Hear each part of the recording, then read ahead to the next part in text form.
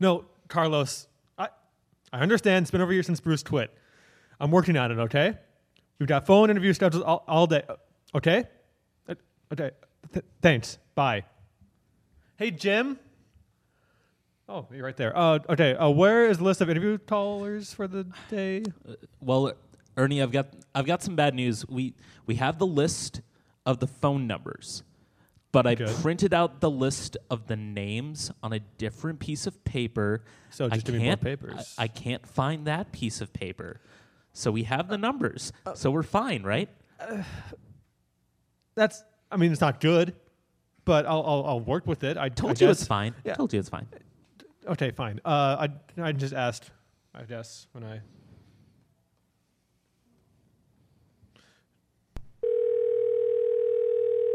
Hello, go for Jürgen. What? Jürgen? Oh, this was Franz Kleinman? Was? Oh, yeah. This is Franz, and I know Jürgen here. Who is this Jürgen? Not me. Wait. What position would you play Tim Howard and Jermaine Jones? Howard und Jones. Howard would be a striker and Jones would be the center back? Aha! Nein! You always get out of they're always out of position, Jürgen. Always out of position. And now so are you. Okay. Next one.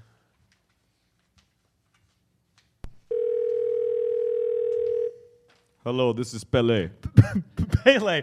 Oh, well, thanks. Hello there. How are you today? Pele is Pele. Today is particularly Pele. Do you just use the word Pele for good? You know what? I'm just going to roll with it. It's Pele. It's very Pele to talk to you today, sir. Pele is pleased to talk to you.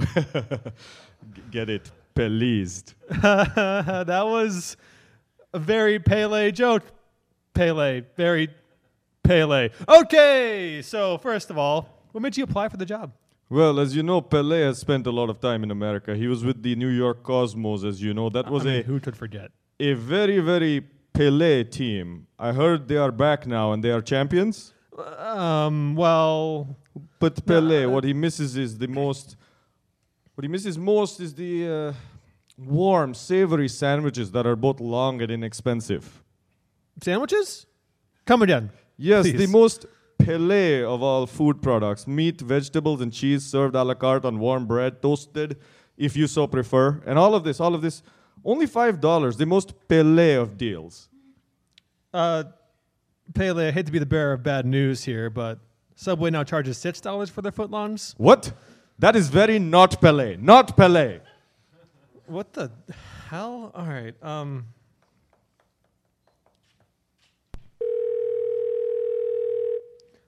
Hello, this is Ernie Stewart.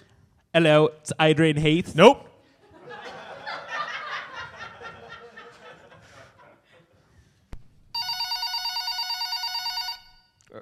Hello? You what, mate? You hung up on me, Dad. You having a giggle, mate? You want to fight? Me and my mate John, I will pull your chain.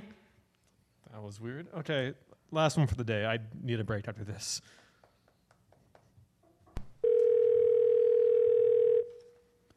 This is Jose Mourinho. Hello? Hello, I can't quite hear you. Are you listening, Mourinho?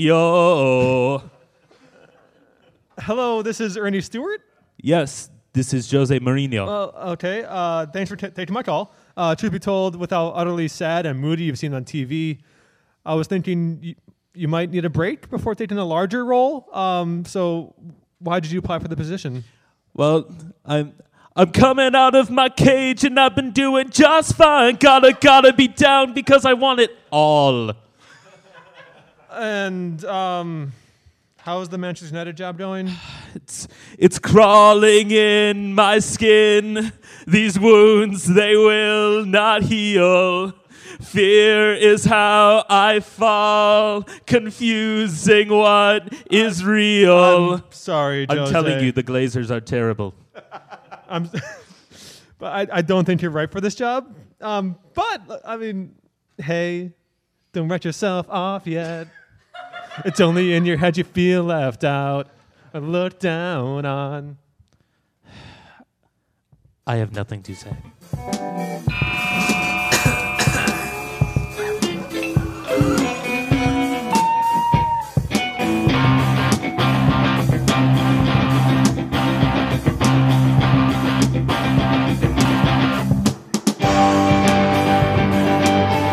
Welcome to We Call It Soccer, a podcast about two United fans. I'm Caleb. I'm Colin.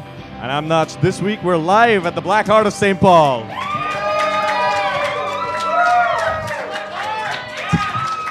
Stop it. Stop it. Oh, you guys are too much. You people are crazy. Thank you.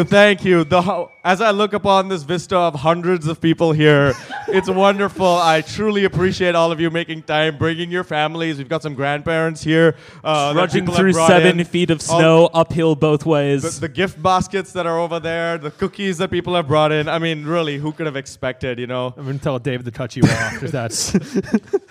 So, if you've been listening to this podcast for a really long time, you know that I ask dumb questions to start us off, to humanize the people on stage that you're listening to. And so today my question is, guys, is this the best live show for a podcast you've ever been to? No. What? I was at the Love It or Leave It taping the day after my birthday, which just so happened to be the day in April where it snowed about 2 feet, and yet... I kid you not, 95% of the State Theater was full, despite them canceling the show 2 hours beforehand, saying, hey, we're all right backstage. We're still going to do it if you are crazy enough to show up. Okay, for a second there, I thought you were going to say a podcast, live podcast that didn't happen is better than this one, where you're on stage talking to people. I mean, I don't have that high of expectations for myself. Yes, it's number one. Don't ask how many there are.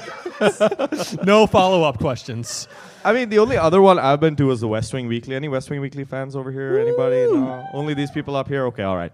Well, so I went to a West Wing Weekly podcast that was live. It's my favorite TV show of all time. Very excited for the live taping.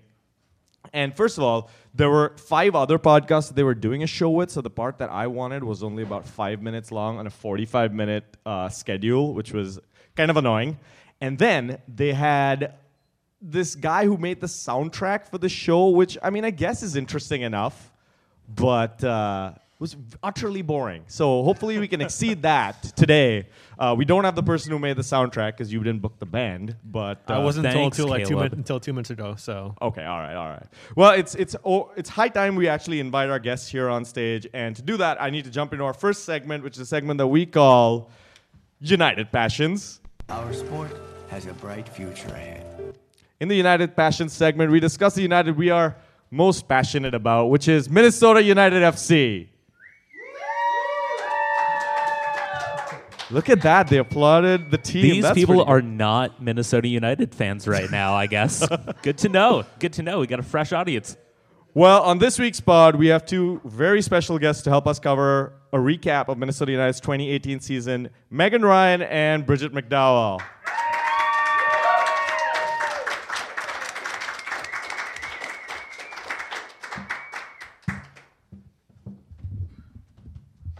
So Megan Ryan is a sports reporter at the Star Tribune covering Minnesota United and Major League Soccer. She frequently helps also cover various other sports, including the Minnesota Wild and Gopher Athletics. Bridget McDowell is the official Minnesota United reporter for MLS Female, a growing sisterhood pairing sports reporting with the female perspective around the league. She's also a supporters culture contributor to the Daves I Know. Thanks for joining us. Really appreciate you taking the time. Thanks for having us. Yes, thank you. Yeah. I don't know if you all picked up on what that segment cue was. It was an excerpt from the trailer of the movie United Passions, which Sepp Blatter commissioned to cover a fictionalized version of the story of FIFA. Have any of you been unfortunate enough to watch it? No, it was on Netflix Nope. though for a while, wasn't it? I thought I did not watch it, but I knew it was happening. I think it's one of those things that like Netflix starts auto-playing. You're like, no, stop. And you know, you end up watching it anyway because the remote's too far or something. But I think it holds like a 1% rating on Rotten Tomatoes. Sounds about right. Yeah. Yeah. it's that Tim Roth bump. got him there. Well, something that is considerably higher rated on Rotten Tomatoes, one would hope, is Minnesota United's 2018 season. Was it? Yes. Was it? Yes, Colin. Better than 1%. That wasn't an applause line, I guess. So let's dive in. And I always like to start discussions of what happened with setting the scene using our expectations at the start. And I guess I wanted to start with you, Bridget. What were your thoughts going into the season for Minnesota United? Where did you think this team, based on the signings that had come in, based on the hype that was going, where did you think this team was headed at the start of the year? Well, on paper, it looked significantly better than the year before. Looked like we'd probably make some progress, at least, if not in defending goals. Maybe scoring a few in addition, balance things out a little bit, unlike the year before. Of course, on paper, things don't always work out quite the way in reality, as we know with United. So, Yeah. Yeah. About that gesture That's- is how I was feeling. At the really start of the sums up the entire Yeah. season, honestly. Yep. And Megan, what was the kind of feel around the team when you spoke to players, when you spoke to coaches going into this season? Was there a lot of kind of positivity, a lot of hope? Was it kind of... Yeah, no, I think there was. Like, all those guys are fairly optimistic to start, and then, like, slowly it erodes over time. But at the beginning, no, they were, like, I think they didn't have quite the off season that they wanted to from the front office perspective. They didn't quite add those pieces. I think Quintero came in March, and that was like maybe something they were really looking to have earlier than that. So I don't think that necessarily everyone was like, we're going to win the cup this year, but I did think that they were going to be better. And they were better. I mean, my expectations for them were not very high. So, I think they did a little bit worse maybe than what I had expected, but I kind of figured they would finish maybe slightly better than they did last year, but still not make the playoffs. And they essentially did that. So, I'm pretty sure that when you did your call for tweets from Loons fans, that I sent to you Neil Young voice, only Loons will break your heart. That was kind of my mood going into the season. I think we recognized that, the moves, particularly in defense, particularly in midfield, those didn't really crystallize, it felt like. It almost seemed like they were expecting some larger moves to come through that just never materialized. And instead, once Quintero came in, he improved the offense. That might have been the spot that didn't need improving coming into the season, but it wasn't really striking me to be optimistic about this team. I didn't necessarily think you'd have some of the massive swings, the highs and lows. I just thought that it would be kind of a more generally not that great team instead of one that just vacillated between really great and terrible. More of a mediocre. Yeah. More like, and in some of those games late in the season, mediocre would have been better. But at the beginning of the season, we had I think our marquee signing was Tyrone Mears. Don't forget Franz Bangup. I still don't know who that is. Are you saying Brendan Allen? Is that him? Wow, that's a throwback. Right? Also a player we signed, never played for us. Anyway, Yeah. and we had a promise of a DP at some point in the season. And that promise came through, and it came through with, I think, I had low expectations for that, and that exceeded them greatly, I think is correct grammar. But Darwin Quintero came in and played out of his mind. If you looked at the off-season signings compared to like mid-season signings, we definitely succeeded more in mid-season with just Quintero and Ibarra Prime. He's the one who turns into a truck, right? Yeah, absolutely. That one. Yeah. He's a semi. How would Miguel Ibarra turn into a truck? He's at best a He's not. hatchback But Mario coupe. is. Okay, fine. Miguel turns into like a smart car. So, but like, A looking faster smart in the car, off season, I think we had higher hopes for the rookies. Looking at what Abdu Danladi did last year, kind of spread the same from Toy and Amsberg at least. Manley had, we knew he needed development, but he had trained with the team before, so we thought the team knew what they saw in him. So to see all those three guys not really pan out the way at least I wanted them to was really disappointing. So, Megan, you said that it was a bit of an improvement over last year, in your opinion. And could you pinpoint the areas where you thought that the team has done better? I think Quintero's certainly one of them. Yes. I mean, if you look at it just at paper, they did the same or worse. I think you have to look at it more of like the vibe of the team and like where they're heading. Because I do think they made some good signings. Like Quintero was a good signing. I think Romario is very good. Rodriguez maybe hasn't quite shown what he can do, but I think he has the potential. I think that, he came in at a really awkward part of the year, and the Christian Ramirez trade happened, and I don't know if that kind of like threw him a little bit for trying to like step in right away and like fill those shoes when he knows that was like a fan favorite person that left.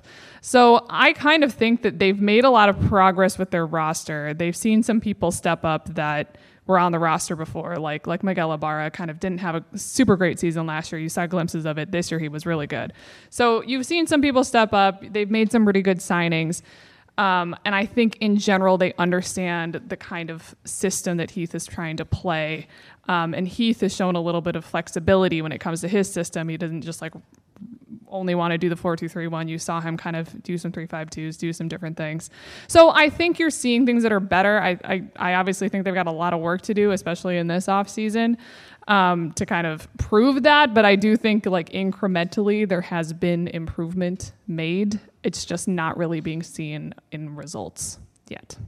And it's interesting to say the vibe around the team is better too, because with a new expansion team, with the wholesale changes that were happening before, that's something that's hard to build from the ground up. So second year of the vibe's getting better. So it seems like there's some positivity around the team within the locker room. Mm-hmm. Well, I think a lot of that has to do actually with like the Latino faction of the team. That's like most of their signings have been those guys, and they're all very tight. So like, and Alexi Gomez is not going to be here next year, but like he and like Angelo and Darwin and Christian when he was there, Miguel, all those guys that speak Spanish are like very tight.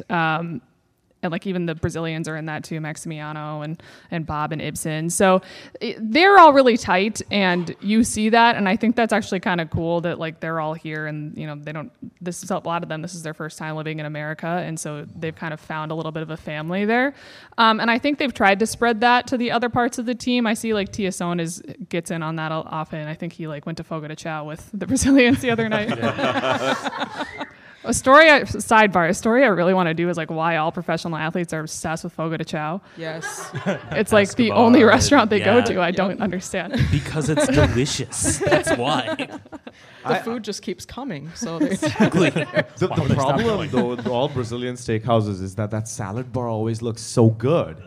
But if you're trapped by the salad bar, that's less protein. If you go to Brazilian steakhouse and go to the salad bar, you get kicked out of that steakhouse. Yeah. You don't have to stay. Dude. No.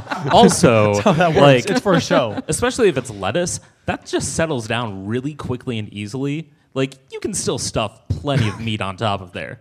I know this from experience.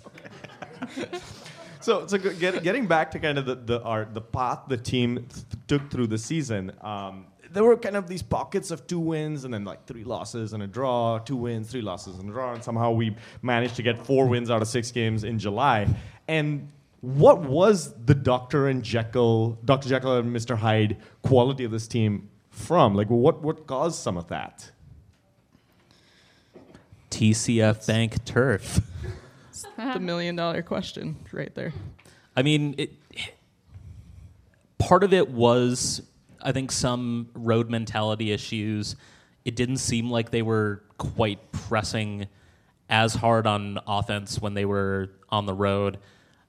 That said, there were quite a few games at TCF where it looked like they were playing as the road team, and they were successful with it. They were absorbing pressure from the opponents, and they were able to, quick snap with a counter, get something going that way, and then knock teams off their rhythm.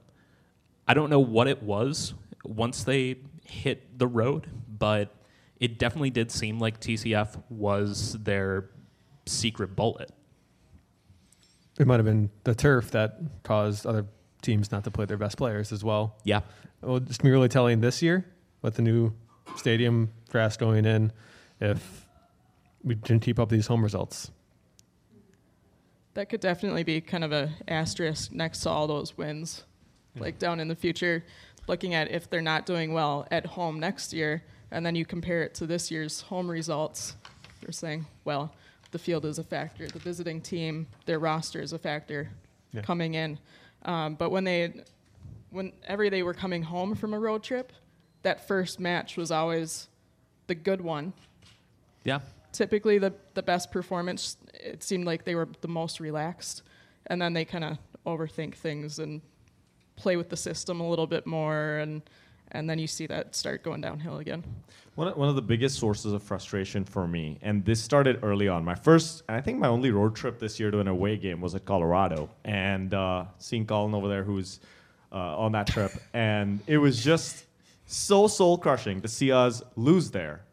And I think I carried that anger with me when we played Colorado again, then played San Jose and lost there. And so we've lost, I think, these 4 games to the 2 worst teams in the West. And I can't explain it. I can't explain why that happened. And if there was some sort of a mentality issue, was there an expectations issue? What went wrong in those speed bumps? I mean, I don't even think the players know. Like, that's a question that they've been asked about 1,000 times by me and others. And, like, you ask, like, what happened? Like, you're playing the worst teams in the league. Why did you lose? Or you're on the road again and you lost. Like, you guys know what to expect. You know, you keep saying it's a mentality. We have to push. We have to, act like we're the home team when we're on the road. And they didn't do it. And, like, there was no explanation for it. Like, none of them. And maybe I don't know if it's like truly they have no idea like why this keeps happening, or if it's like they do know but they're not gonna like throw the one teammate under the bus who like is being like for someone else. Can we to blame say it. Luchi Gomez now since he's Exactly. gone? Yeah. So we can just do that, right? He's already said he's gone. Exactly. I mean- So I have no idea. I don't know. I don't know what the answer was. It was clearly like a huge problem, and I don't know if it was like a leadership thing, if they were just lacking somebody who was really going to set the tone, because Calvo maybe would be the guy to do that, but he missed a lot of games this year because he had World Cup stuff and national team duty, and the other guys that were in the captain's armband like Boxall did it, but I would think that was mostly during the homestand was when he was captain, and then like Quintero's done it a few times, but he also doesn't speak like English as well, so it's like I don't know if that was an issue. I have no idea. But I think what was really interesting is when you point out the games that like were when they lost to San Jose and Colorado.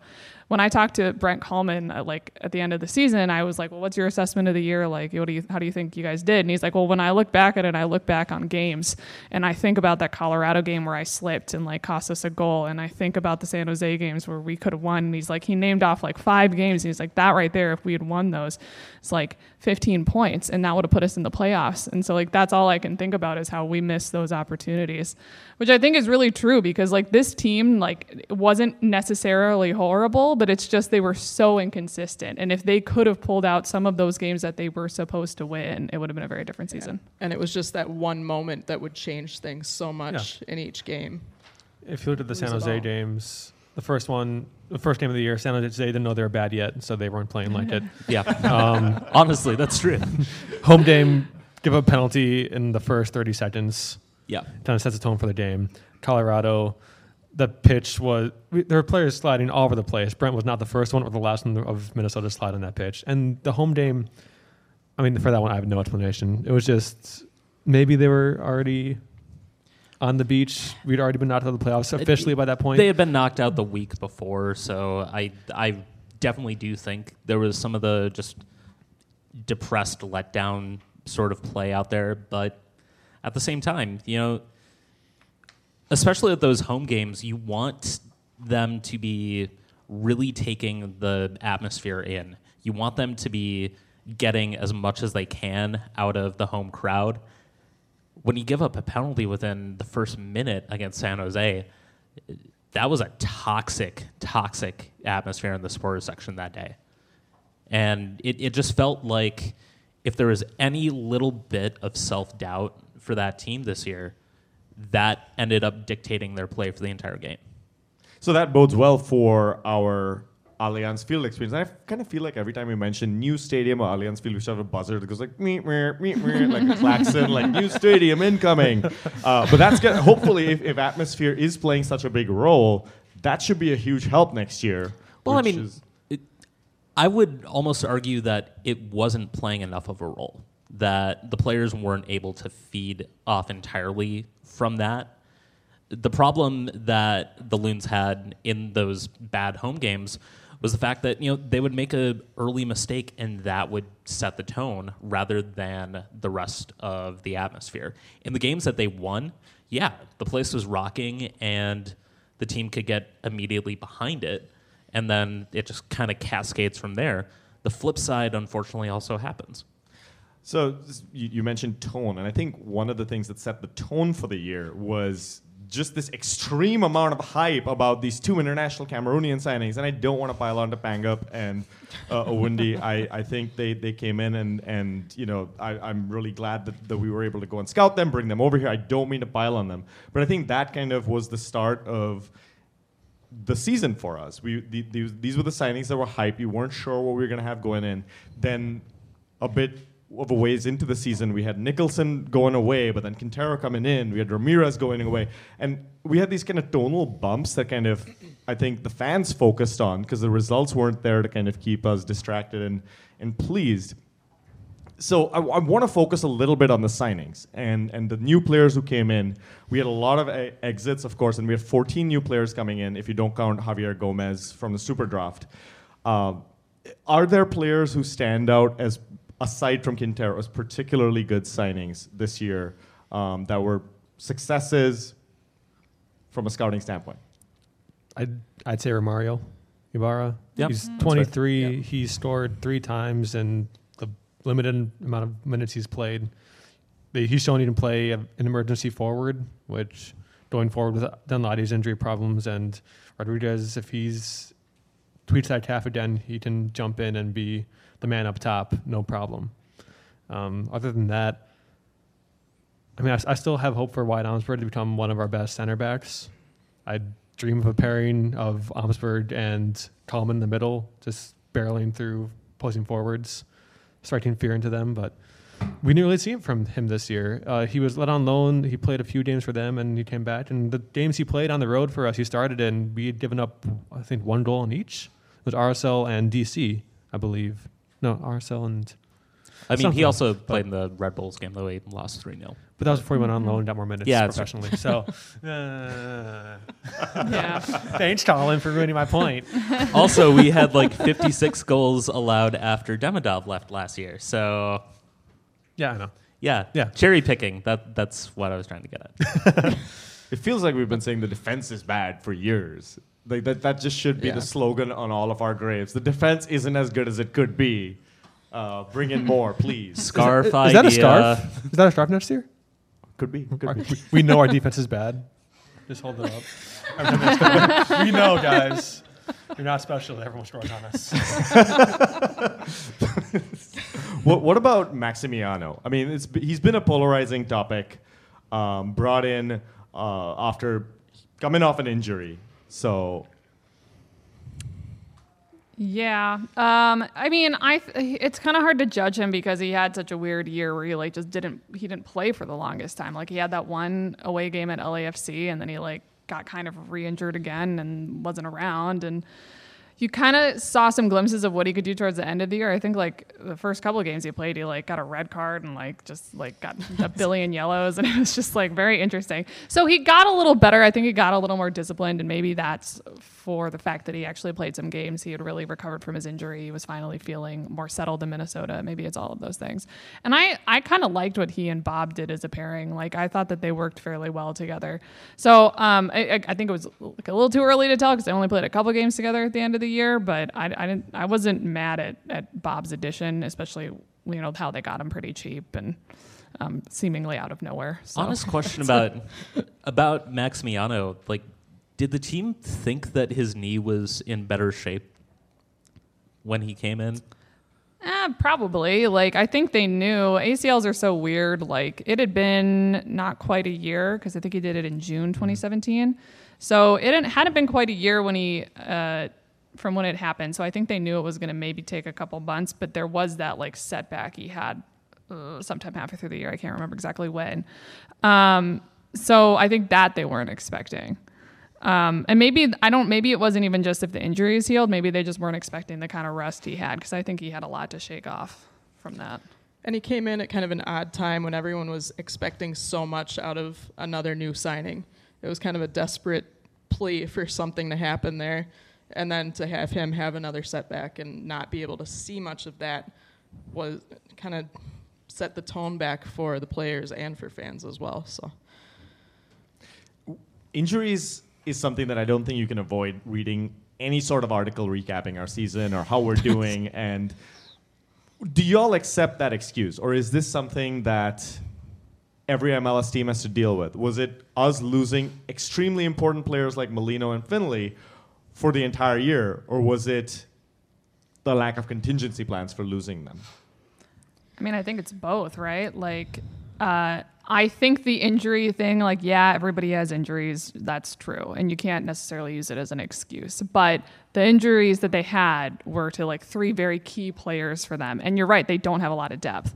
If they had had more depth, it wouldn't have been as big of a deal. And they kind of like stopgapped helped that throughout the year by signing other people. But like when it first happened, when Finley and Molino went down, when all of a sudden Cronin like disappeared, that was a problem for them. And so I kind of give them that, like, yeah, in a perfect world, they would have planned better and like thought of that, and they would have had more depth. But like, I think we all knew last year they didn't have enough depth, and the offseason they had wasn't very good. So any kind of injury they were going to have was going to really hit them hard. And that's why I think maybe there's some optimism for next year, because like, you know, Finley and Molino were their 2 best attackers. I don't think Cronin is coming back. I don't know that for sure, but like, I would not hold my breath. But like for your attack wise, if you got those 2 along with Quintero, like I would love to see what that looks like. I think that would be pretty cool. I mean, looking at the injuries with Molino and Finley, if with them still playing, I don't think Ibarra has his breakout season. No. I don't think that happens. True. He's been so good this year, and Heath, for whatever reason, doesn't play him as often as he should. I think back in the day, it was Bruce McGuire said Miguel Ibarra's best position is on the pitch. Yeah. In general. Controversial opinion. Yeah. And then but no, it's his versatility. It's everything that goes into seeing Miguel out there. It's the energy that he brings. There's so many intangibles that he brings to this club that, yeah, you do need him on the field. I think maybe the bigger question in terms of this, how did injuries shape the team? Do we actually do the Quintero signing if Molino doesn't go down? I mean, I think we do. I would hope that we he would was scouted have out beforehand, and they're just waiting to sign him, and just didn't sign him for the season. But also, in that same note, do we sign Romario Ibarra? I don't think we do. Probably not. Is Maximiano coming in if Cronin's playing every game?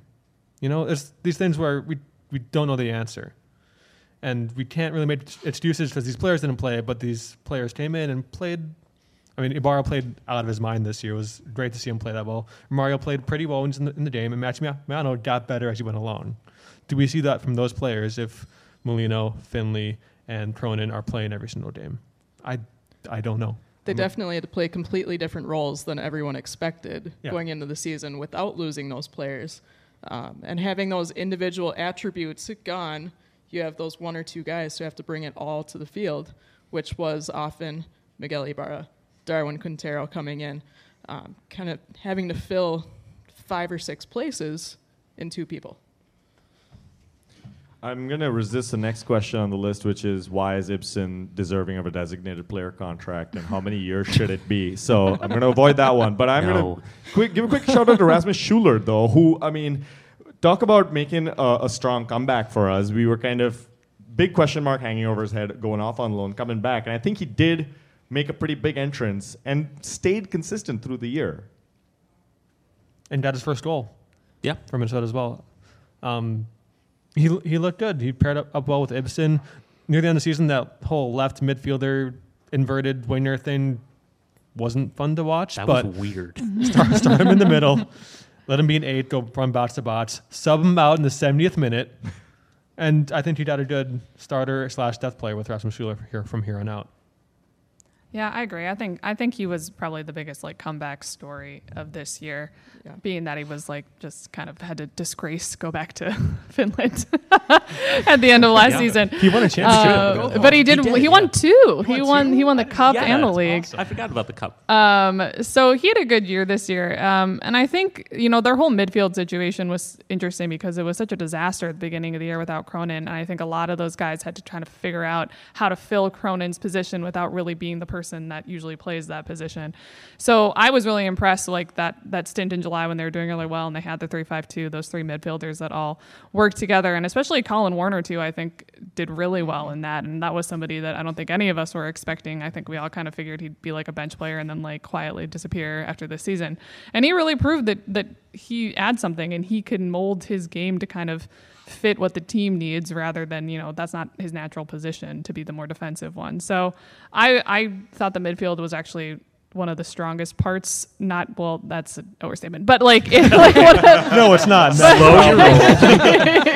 Well, like strongest in the fact that I think they made some of the most strides this year. Yeah, I agree with that.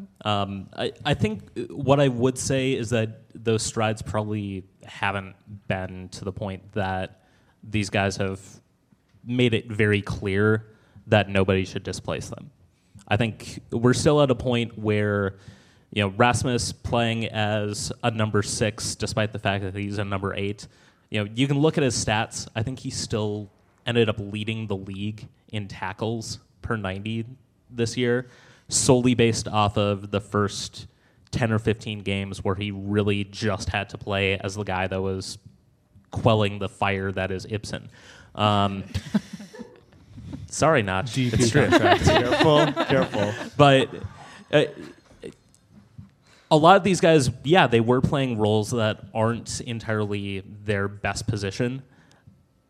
They did so capably, but they didn't necessarily do so in a way that says, okay, you can play this role as a starter on a playoff team.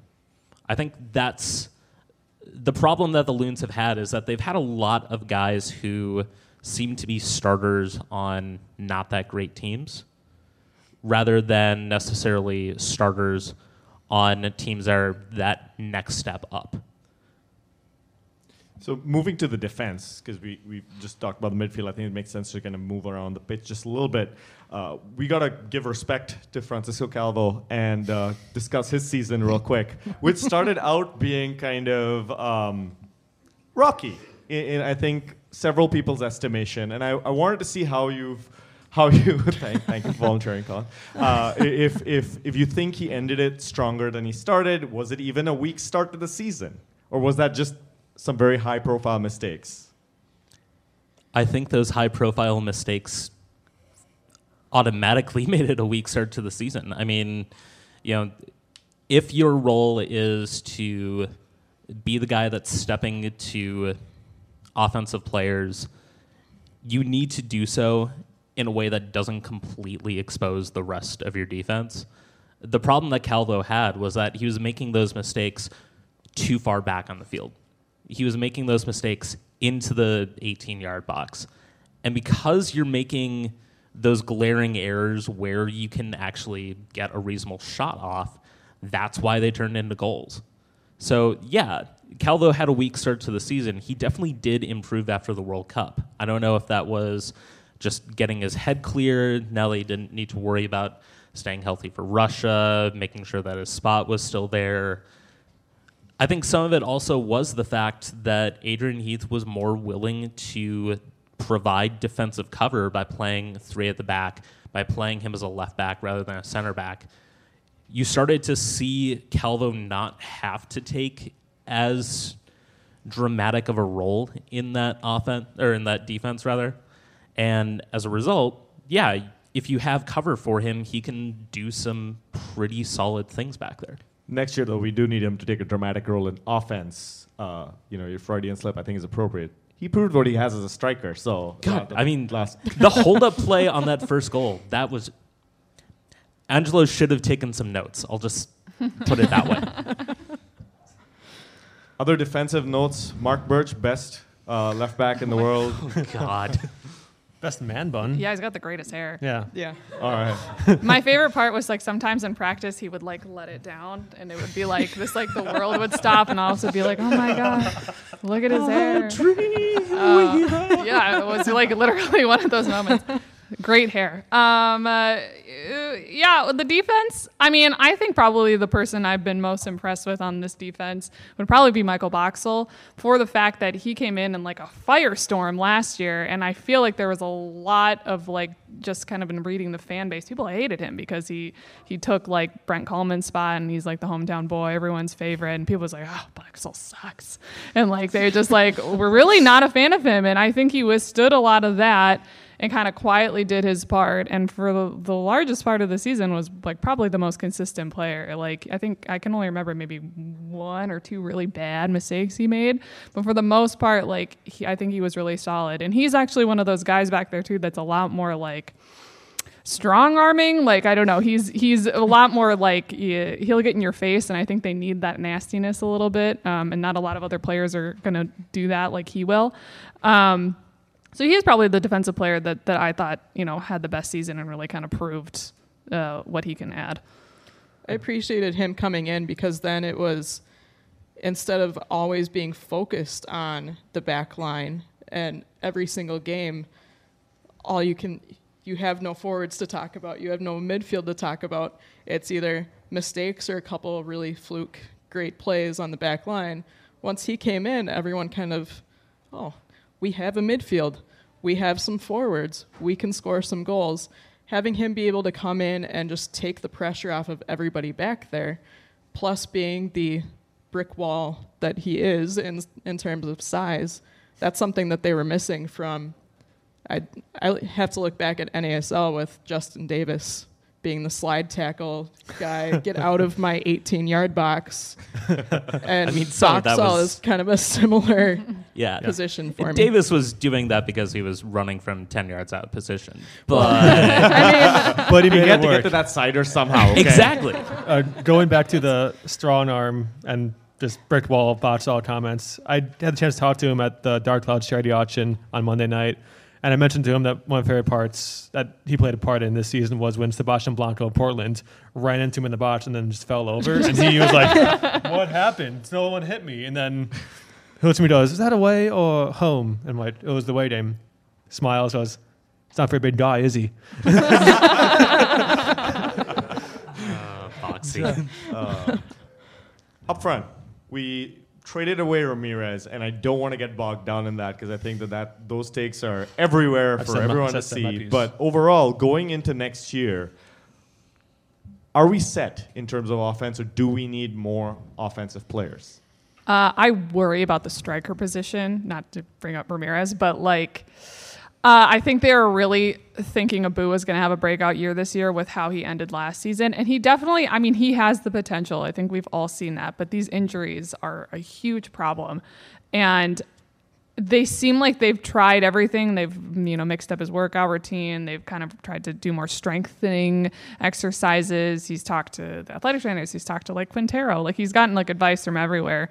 And I think at a certain point it becomes a mental thing for him, which I've talked to him a little bit about it. And he says I'm trying to make sure that doesn't happen. But at this point, I think it's almost inevitable. He has missed so much of this season.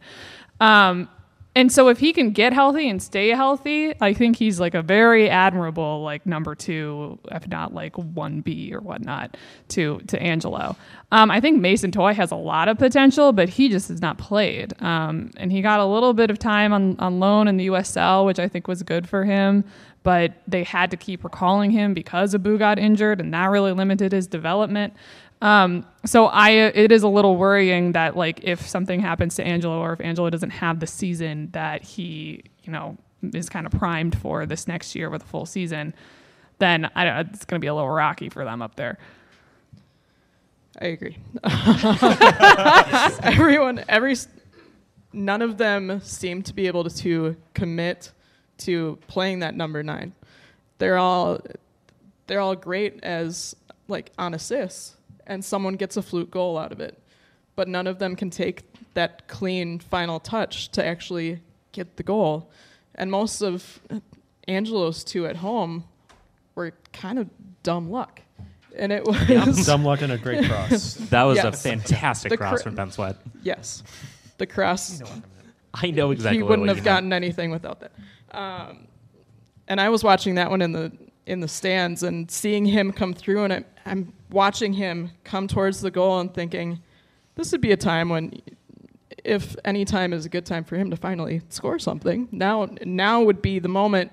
And it didn't happen in nearly the way that I thought it would, but it did finally happen, which I think helped everyone. It helped his confidence. Seeing him in the locker room the next game, he felt more confident, and he feels guilty that he hasn't been that guy other than a few goals, saying that he felt ashamed about the last few losses.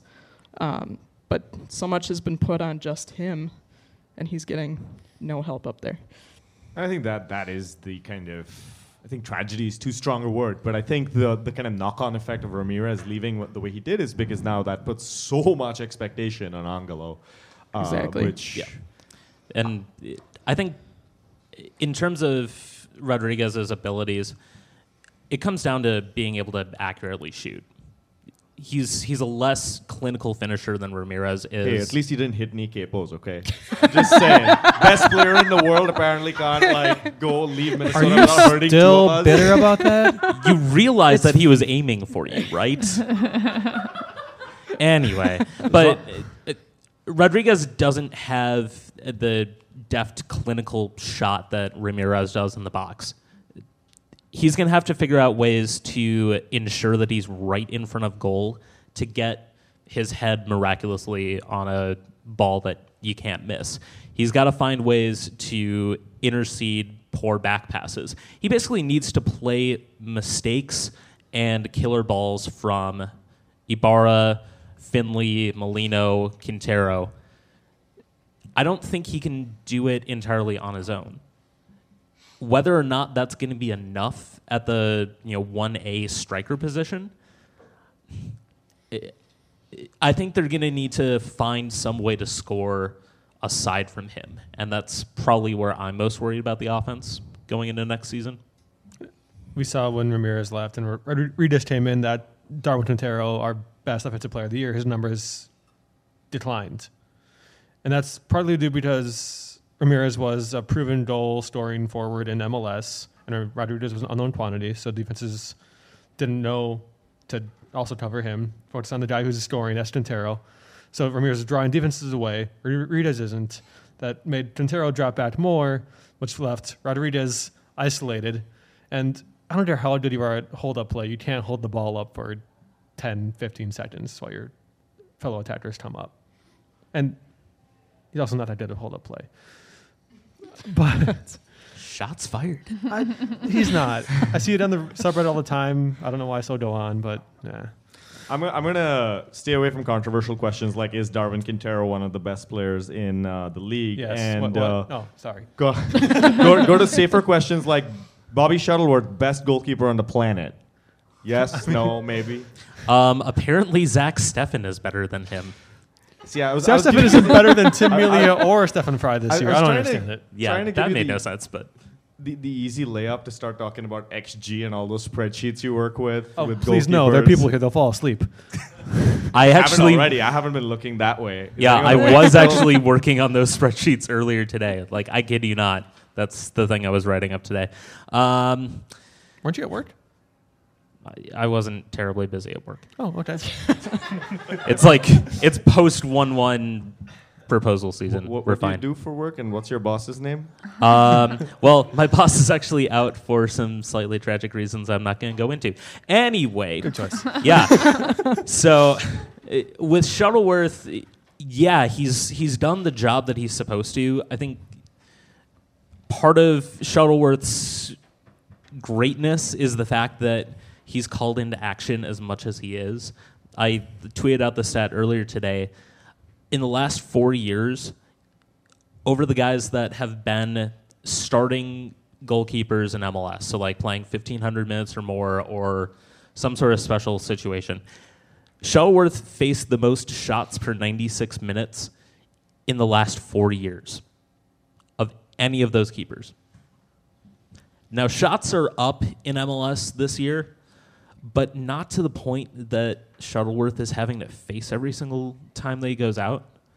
So, yeah, he's going to let in some goals. He's going to make some really miraculous saves. I think he did kind of trail off as the year progressed, kind of regressed back to the mean. But, yeah, I mean, he's, again, one of those kind of solid, average-level starting goalkeepers in this league. The problem is, if Minnesota is going to be shipping so many shots on defense, you need to have someone that is well above average back there. Does David De Gea still want out of Manchester United, or is he is he staying put? I mean, did you see De Gea early this year? Did you see him at the World Cup? Yeah. Breaking news. We Call It Soccer hosts do not want David De Gea in Minnesota. Do not loop me in this. Well, when it comes to goalkeeper, I mean, I don't know. It's really hard to judge them because like the defense last year was so bad, and this year like it wasn't much better. So I don't know. I hesitate to blame, the goalkeeper for why goals are going through. That being said, though, they are the last line of defense, and when you like break your own record for like most goals allowed, I think that kind of hints at something. And when I talked to Bobby at the end of the year, he like straight up told me, he was like, I don't know if I'm going to be back next year. Like I want to be, but I think there's a lot of decisions that have to be made, and I'm getting older. He's 31 now, and I want to play every single game. I think that at points this season, I had my best play I've ever had in my career, but I don't know if that's going to be enough for like them to want to keep me. And so I think that's really interesting because I considered him one of the more consistent players, and in a team that is so volatile, and there are players that have good and bad days, like clockwork. I think he's been one of the most consistent people. I can't remember him just totally blowing up at any point. Like, yeah, he's had better games than others, but for the most part, he's been pretty steady. And I feel like on a team like this, you need people like that. And I don't know. I think it's a little bit harder maybe to find like some star caliber level goalkeeper. I think there's a lot of really good like American fairly cheap goalkeepers that will be like very serviceable. I don't know if necessarily changing that portion of it should be the focus instead of really like improving like your midfield and your defense. But I don't know. That's just me. I mean, it's nice for a goalkeeper to get man of the match every single match, but at the same time, your goalkeeper is getting man of the match every single match. So he was definitely most consistent in that he could come through at those clutch moments when you really needed him, and some other players just couldn't. But at the same time, everyone's questioning him because those goals went through. So I always hate to blame a goalkeeper as well, because they're seriously the very last person to blame. There's 10 other guys out there who should be able to keep the ball up front. So going forward, I would like to see him stay. I'd like to see Lampson stay as well. He's a decent backup in the position that he's shoved into every game. So we need to focus on everybody else. All right, well, there are a bunch of other questions I can think of. Off-the-pitch controversies, talking about some of the landmark moments of this year. We didn't even talk about Colin Martin at all, so this is me laying up questions for our next segment after the break to all of you out there, because I'm going to depend on all of you to ask you a few questions when we come back. So at this point, we're going to take about 10 minutes. If anybody needs to refresh your drinks, use the restrooms, run away as fast as you can, now's your chance. Bastardize a symphony, trivialize a tragedy, denounce a lavish life. Modern serendipity, everlasting entropy, conversion into strife.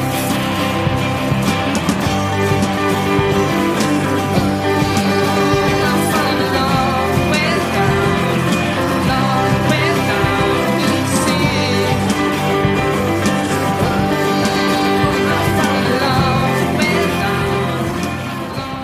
All right, welcome back to We Call It Soccer. And my co-host just burst out in laughter. My wife's hilarious, you guys. right. Taylor is funny. I want to take a minute to give a huge shout out to the guy who's behind me, Nick Rodriguez, our producer, who isn't typically on the pod, of course, so you can't like hear him. I was gonna say see him. Is he? Yeah. So he does a lot of really great work, and podcast would not be possible because of Nick. Tonight wouldn't be possible without Nick. So a huge shout out to him. All right. I was gonna spend the Q&A walking around getting questions, but Nick's gonna do that. So. Which leads me to it's Q&A time. Did everyone come up with questions? I have a quiz. Oh, I could. No. hard pass. Please, pass. no. There's no homework in soccer podcasting. Not for you, maybe. But I mean, there is kind of. all right. So who's got the first question? And I'm gonna ask you to real quick introduce yourself and then ask the question. And if you have a specific person you want to ask the question to, mention that too. Hi, I'm Fallon, like Jimmy Fallon. I say that a lot. I am a fan of soccer, and I know producer Nick in real life. Anyway, this question... know him. All too well. This question is for everyone. How do you guys feel about Brent's contract extension through 2022? I'm personally pretty excited. I think it's great, but I wanted to know your thoughts. I mean, yeah, you said it. Basically, it's great. He's a not young, but 20s, domestic, cheap contract, and he wants to stay here. He's going to play as hard every single game. We know what we got in Brent Coleman. He's a 2B center back. You want him coming off the bench, but you can start in a pinch. I would actually say he's a little bit better than that. I'm somebody that really likes to have a cover player and a step-up player at the back. Coleman has been really good when he's been the guy just keeping strikers in their back pocket. Like, his ability to just stick on the shoulder of somebody has been pretty immense for this team this year. The problem, of course, is that he's not necessarily somebody who... He's not as experienced with like the zone aspects of dealing with some of these top strikers. I think that he can still develop that. It's more of a mental thing rather than a skill, physical thing. So I think that is something that he can continue to add to his game. I think if he's given the opportunity, he probably could step into a legitimate starting center back role for this team. He's definitely somebody who's come up in a very different system than some of these other starters. If you compare him to Calvo or any of the starters that he's playing against right now, being one of the mainstays from NASL. As a local, I'm really happy that he's sticking around. I'm from the same area he is, so love that he's going to be here. He's Brent. And I do appreciate that he wants to be here and he wants to improve. He wants to be part of this system and this club. So I think that'll be it's a good commitment for him. I'd also like to mention that he's done better against Zlatan than Notch. So this is very true. That's a good point. Wait, who said that? Where'd that voice come from? Thanks, Nick. It's the ghost again. I was also going to point out that Colin just got passed a beer on stage. So, I mean, it's life is fantastic. It is. He's living his best life right here. Marriage is great. Who's got the next question? You, sir, in the back. Hello, my name's Iago. Oh no, he's back from Korea. In light of the Will Johnson rumors out of Orlando, on a scale of 1 to 10, how funny is it that Ibsen finished with 2,099 minutes? So, for those of you not familiar, Will Johnson got an automatic contract extension for starting in 26 games due to his contract. He had an automatic 1-year extension if he started 25. And that was not relayed to Orlando's new head coach, James O'Connor, through the mid-season. Continue. They found out when Will Johnson told them in like their end-of-the-year meetings with the coaching staff, "Oh, I'll be here next year." And they're like, "What?" What was that? And Francis James, automatic 1-year extension, which for a player like Will Johnson is not good. Also for a person like Will Johnson is not good. It's terrible for a person like Will Johnson. Yeah. Megan, I rate Ibsen, and some of it is a little bit of a joke, which I will go repent for saying that in my shrine to him at home later. I didn't mean it. Didn't mean it, Ibsen. That's why you won't allow us in the basement. Okay. That's Yeah. So, but I think I like what Ibsen brings. He's a little crazy, but like he's got so much energy. And am I nuts? I mean, I think if you're like on like the chaotic side of that scale, like you would love Ibsen. I like a little chaos too, so I like that he brings that aspect. And like, I think it's cool to have a player on a team, because especially on a team like Minnesota United that like is gonna lose more than they're gonna win. Like you want to have a player that like could pull out like a really fantastic moment, and maybe it's not even a goal, but just like something he does, and you're like, oh my god, that was crazy. And it also could like horribly backfire, but it's also very interesting. Like, I don't know, I'm kind of on board with that side of it too, as long as he has like a midfield partner who's very giving, like a Rasmus Schuler, like a Colin Warner, who will like kind of have the broom behind him and like sweep up. He needs somebody to tame him, but I do feel like it's like when that high school band smashes their guitar. If you're an older person, you're like, why are you doing that? That's expensive. Like, you're not in the big leagues. But if you're in high school, you're like, whoa, that's really cool. And I'm totally in high school with Ibsen. I'm happy for him to bring all that like big time drama, arguing with the ref, like, you know, getting frustrated on the pitch. I love that stuff. It's fun. It brings joy to my life. For every back heel no look goal he has a pass to a defensive. He has a back heel no look pass to Alphonso Davies. Yeah, but also I think Ibsen's season, also your love for him, just summed up by his celebration of that back heel goal, where he just like, that's going to work well on audio, I know, but yeah. For those at home, knowing smirk. Anybody else? Next question. Yeah, I'm Christopher. Expectations for Colin Martin. I think I was expecting a little more from seeing him, a little more this year. I guess going into next year, what are we thinking? I think Colin is the other Colin is an interesting story. One has an E and one has an I. Both have two L's for some strange reason. They do. And they're also like best friends, which I find hilarious. I think he's kind of interesting. I kind of got the sense last season that Heath really liked him, because I would always see them kind of chatting after practice and stuff. So like, I don't know if they just have some like kind of understanding, or if Colin's just like really willing to learn. But like, he seems like he's somebody that's very dedicated. And I think we forget Colin Martin is very young. Like I for some reason keep thinking that he's older, but he's like 23. Yeah. He's been in the league for like a million years because he was at DC for the longest time. Yeah. But he's like very young still. So I think that he definitely is developing. In the games he's played, you've seen that. But I think Colin Warner's like resurgence maybe kind of dialed back what you were really going to be able to see from him, because he did so well. So there wasn't really a lot of playing time for him.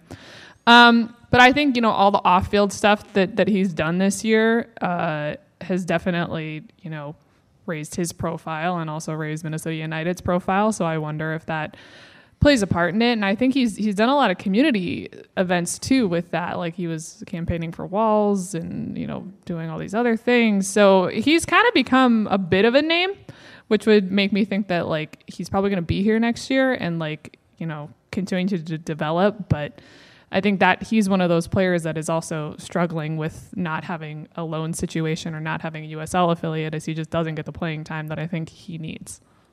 Can I add to that? That's such a Minnesota thing. He makes his name off the field, which is fine, which is great.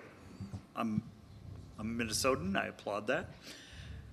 What about the field, the on-field experience? Because he did get more playing time last year, or it seemed like he did. Yeah, his minutes definitely dropped off this year, and honestly, I was surprised by that. I thought that, particularly down the stretch, when you had Fernando, Bob, and Maximiano playing together, two guys who are primarily defensive-minded, I would have wanted to see Martin in that situation because he's played as a number 6 primarily for the Loons, but coming through at DC United, he was more of a number 10. He was much further up the field, much more involved in the offense, much more willing to look for a quick, incisive through ball for a key pass. I think that probably is his best position, and I would have wanted to see Adrian Heath try and get some more of that out of him versus playing him further back and having him be the distributor in front of the back line. It's something that he's good at, don't get me wrong, but I wonder if he's being best used in his role with Minnesota.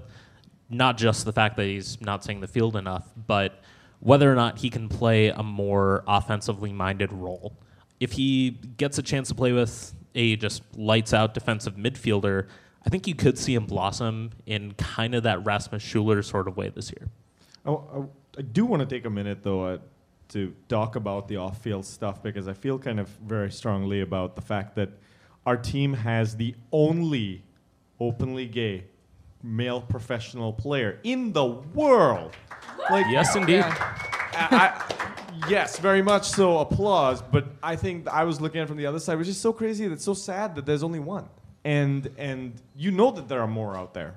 And it kind of struck me as one of the things that I took away from kind of his announcement and all the news that came out of that is that for many of his teammates, he was the first openly gay man that they had met, that they were able to ask questions to and talk to. And I think there's an immense amount of pride there for me as a Minnesota United fan to have that player on my team. And I'm hoping that he gets more, that he stays here, that he gets more out of this team, gets to play more and develop more into a better player.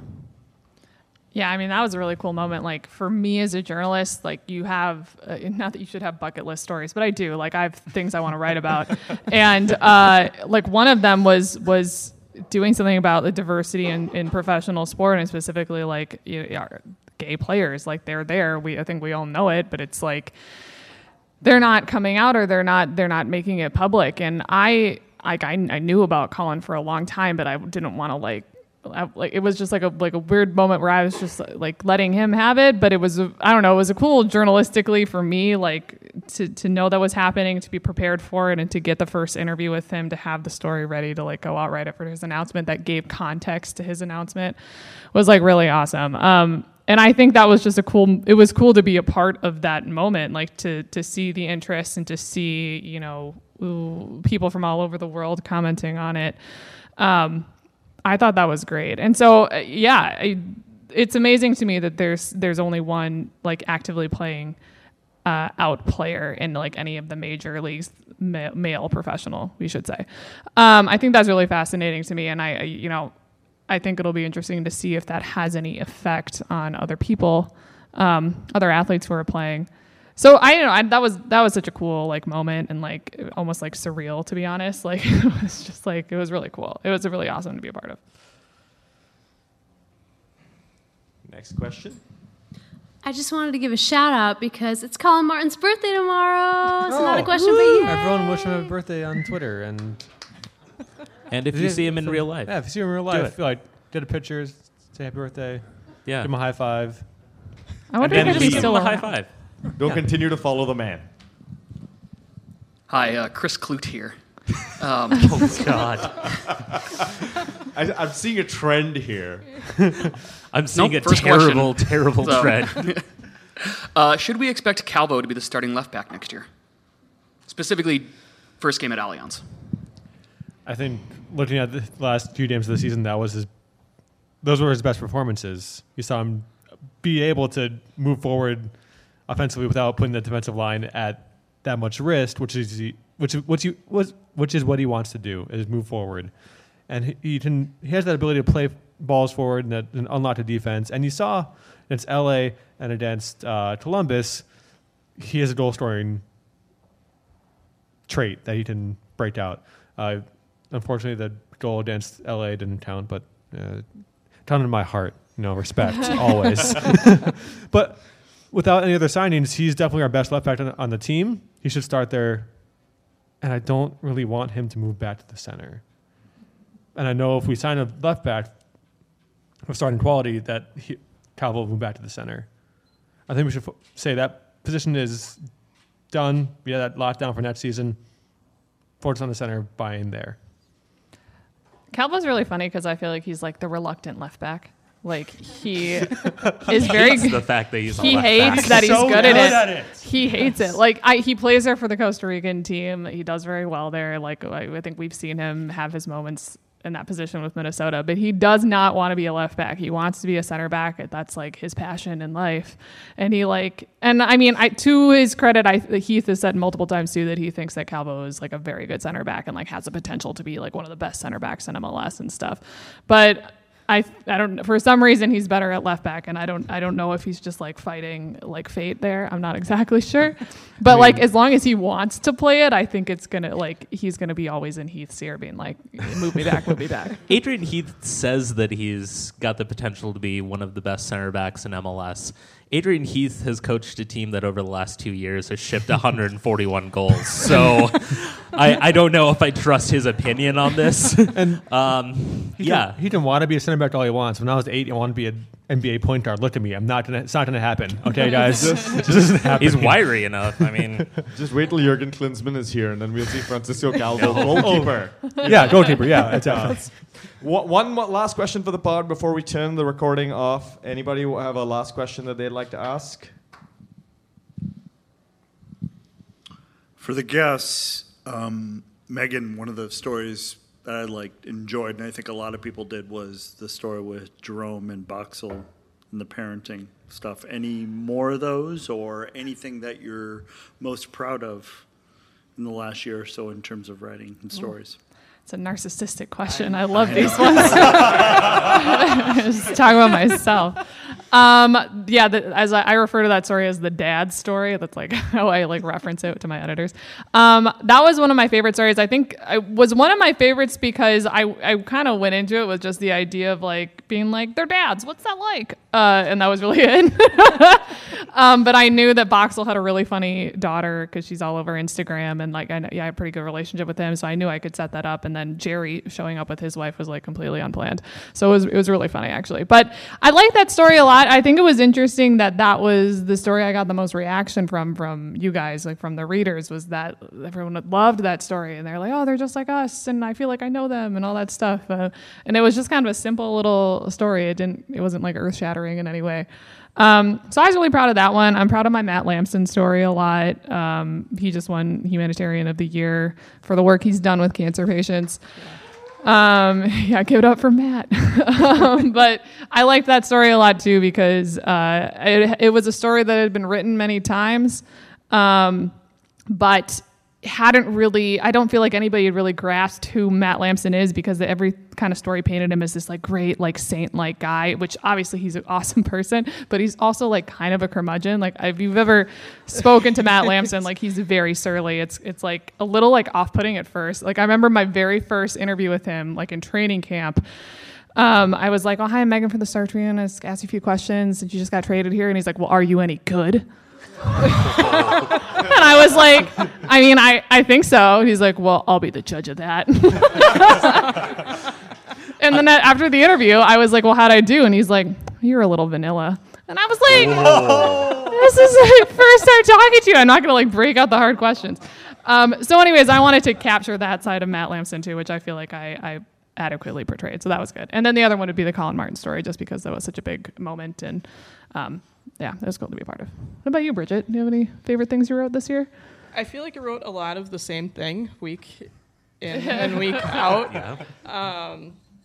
And especially early in the season, we have the Slack channel for MLS Female, and they're like, hey, things have been kind of slow up there. Do you have stories to share, or things off field, or news of any sort? And I was like, nope. There's nothing happening up here.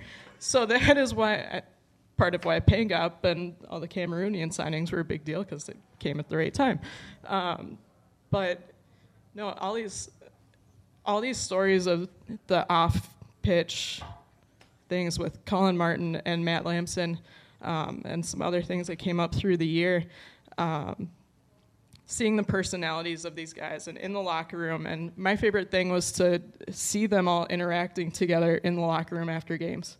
Even after losses, they're joking with each other. You can kind of see who all the friend groups are, and you start to see why they work the way that they do on the field from those interactions. So just seeing that side of them was kind of big for me in understanding how this club plays, how they all work together. So just, getting a different perspective for me this year, because that's the first time that I've been on this side of the game. So that was kind of my big thing this year. All right, well, it's time to end the podcast segment. So everyone over here is going to hear me say goodbye, but stick around. You're going to have a chance to ask a couple of questions. Maybe Johnny Steele has a question coming up later. And, or Aaron Pitchlin, or Jack Blake. So you're going to hear me say goodbye, but you also stick around. But for everybody else that's listening at home, Bridget, could we start with you with sharing your Twitter feed and where they can find your writing? Yes, on Twitter, I'm at BC McDowell, and I'm on MLSfemale.com. Hi, I'm Megan. You can follow me on Twitter at the other Meg Ryan, and you can also read. That always elicits a good laugh. At the other Meg Ryan, or you can read my stuff at the Star Tribune. It's a newspaper, and it's also a website, StarTribune.com. So subscribe. I'm at KOlson716. Also on Twitter, I found out a new Twitter account that takes Joel Osteen's tweets and changes the word God to your dick. It's called Joel Donstein. Please follow it. It's hilarious and I love it. Go on, Colin. Follow that. Damn it.